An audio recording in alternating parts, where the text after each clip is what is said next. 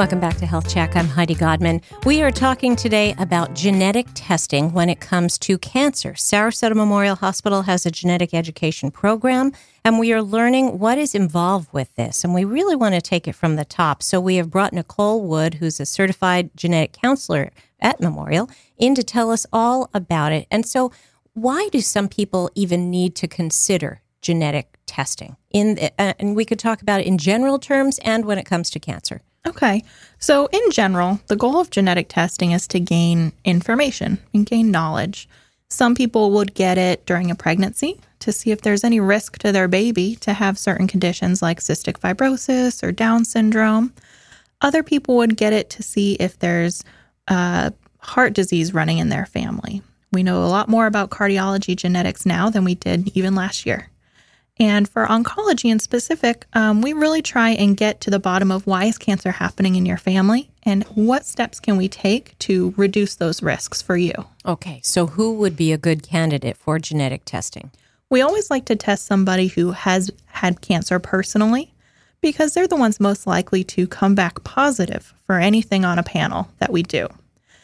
So a positive genetic test result means that there is something in your DNA that is not working appropriately. We have lots of genes in our bodies that protect us from cancer. And the problem comes when one of these genes is broken and it's not protecting you the way that it's supposed to.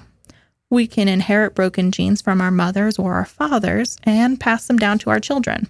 So that's why genetic testing is important for a lot of people. They're worried about their family. Something tells me you say this every day to the patient because I'm thinking, gosh, that makes it so much easier to understand. You are really good with this. But you're saying that someone who's already had cancer is good to be tested.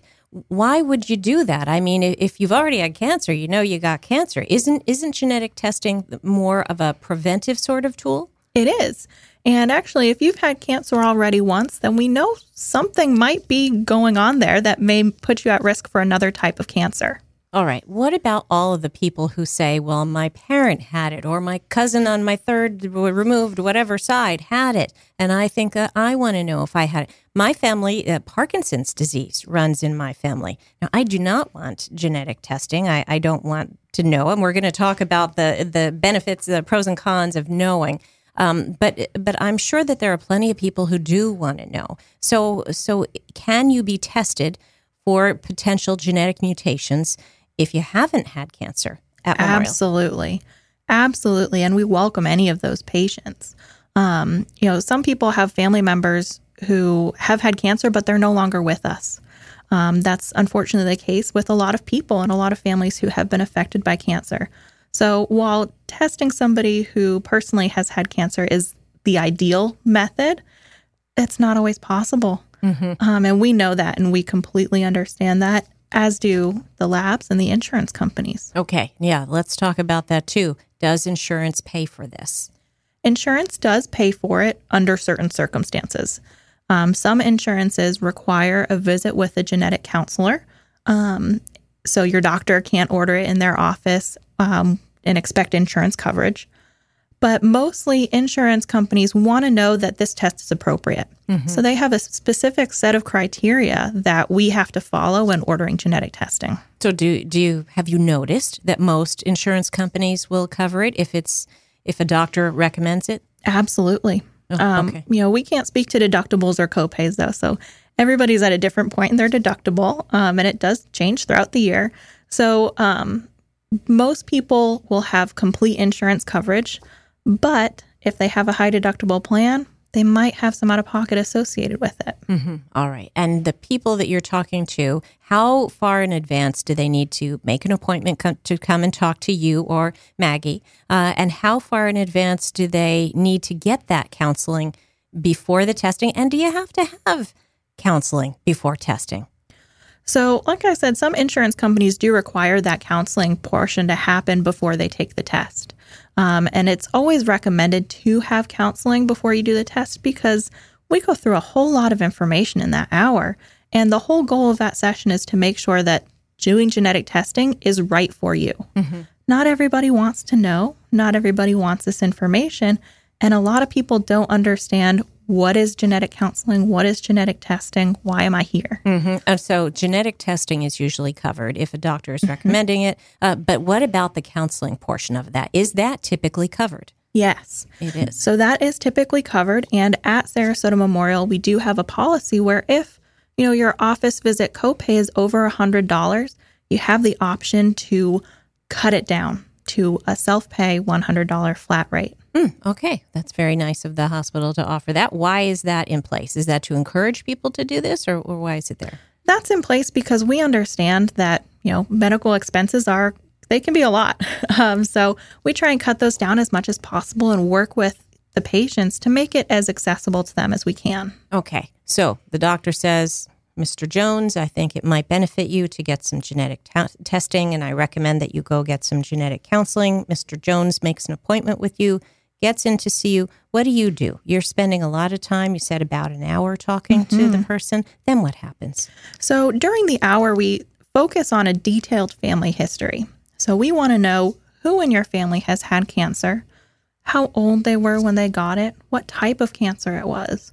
And we go through every single relative that you have from, yourself, your children, all the way up to your grandparents. We try and expand it to include aunts and uncles and cousins to really get the full picture of what's going on in your family. How narrow or wide of a scope do we need to have for this genetic test? And who may be affected by the results? Yeah, and the counseling aspect of this is very important because having the information really can have a huge impact on your family. Let's talk about that a little bit. When you get that information, how does it affect the patient and the patient's family?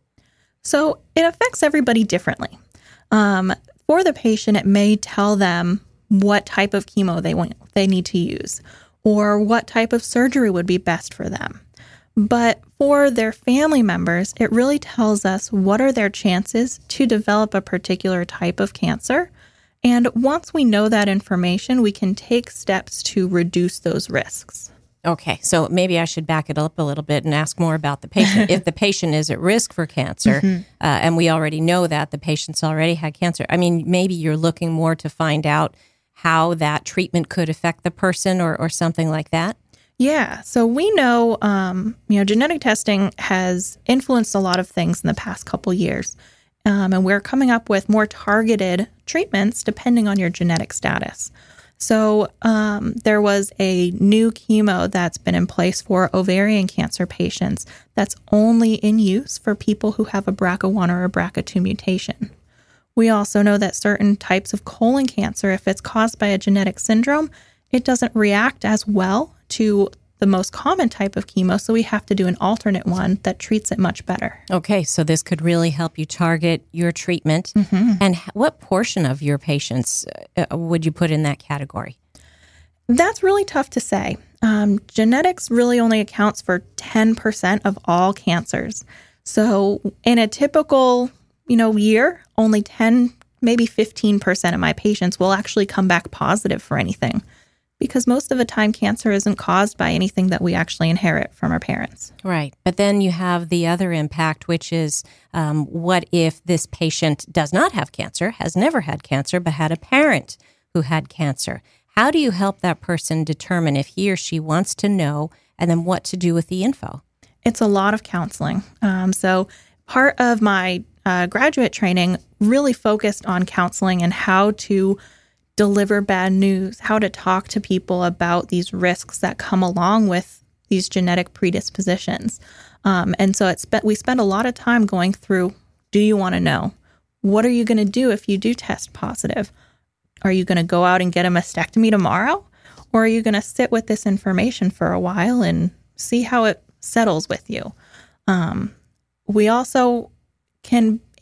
can also tell you about risks for cancers that we don't have any treatments for. We don't even have surveillance or monitoring for some of these cancers. So that is a big aspect too of, well, what do you want to know? What don't you want to know? And is every stomach ache going to send you to the ER because you know that you've got a 5% risk of pancreatic cancer? Mm-hmm. That's not what we want. No, no. That's not a good outcome. And then, of course, the family having this information too could have a big impact. But we're going to take a quick break. When we come back, how that information could impact your family.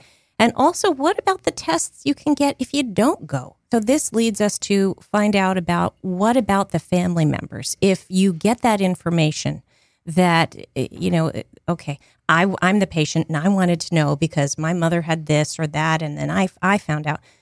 How do you counsel the patients about, do you tell your loved ones? Do you tell, if it's going to definitely have a potential impact for you, how do you break it to your husband or your kids? Do you arm them with that information? And then how do you tell your siblings? Yeah. So these are all really, really big questions and really important ones that we want patients to ask themselves and to ask their relatives before they come in. Ideally, you would have had a conversation with your sister about, I'm going to see the genetic counselor. I'm going to get some genetic testing done and maybe find out, what caused the cancers in my family. And maybe she would have said, well, if you do, I don't want to know about it. And that's okay. Not everybody wants to know that they're at risk for certain things. And that's perfectly fine. We really encourage patients, in the visit to talk with their family members, even in between when we do the visit and when we get these results in. We want them to know who in their family wants to know, who doesn't want to know. And we arm them with the tools when we give them the results to break that news to them. So are you giving them literature that they can use? Are they getting information to fill out or tools they can use at home? How do you go about it? I always give patients a letter that goes through what your results are, what's the risk to your family members based on these results, what cancer risks come with these results, and how your relatives can get in touch with their own genetic counselor in their area. So genetic counselors are all over the country. Not everybody lives here in Sarasota. Not everybody's so lucky. But we have genetic counselors everywhere. And so they can very easily find their own genetic counselor to get themselves tested. Do you have groups of people coming in? Do you have sisters coming in, or sisters and brothers, or brothers? Sometimes we do. Because it's a family affair. Yeah. Sometimes people come in all at once. Parents and children and everybody. Absolutely. And the risk to family members really drives a lot of people's desires to come in and talk with me. So we do sometimes see moms coming in with their daughters because the daughter is really concerned, and the mother sometimes couldn't care less, what her status is. She's been there, done that. But the daughter really wants to know. And so we kind of go through everything together. And sometimes we find that one sister wants to know, one sister doesn't want to know. And we work out together how best to deliver the results so that the person who does know gets the best care possible. And the person who doesn't know still gets really good care as a preventative measure, but without necessarily knowing their genetic status. Do they sometimes need follow-up counseling or follow-up therapy? Absolutely. So counselor is half of my title. So we really work together to provide a safe space for people to share how they really feel about these tests and the results. And I always give patients the option to come in and talk with me face-to-face about the results if it's, something that they want to do. All right. Well, now we are going to take a quick break. And when we come back, we're going to keep on talking with Nicole Wood, who's a certified genetic counselor at Sarasota Memorial Hospital's Genetic Education Program. And there's so much to know because, as I was mentioning before, we do have home test kits now. What is the deal with those? We're going to find out. This is Health Check with Heidi Godman on WSRQ. We'll be back after news and weather.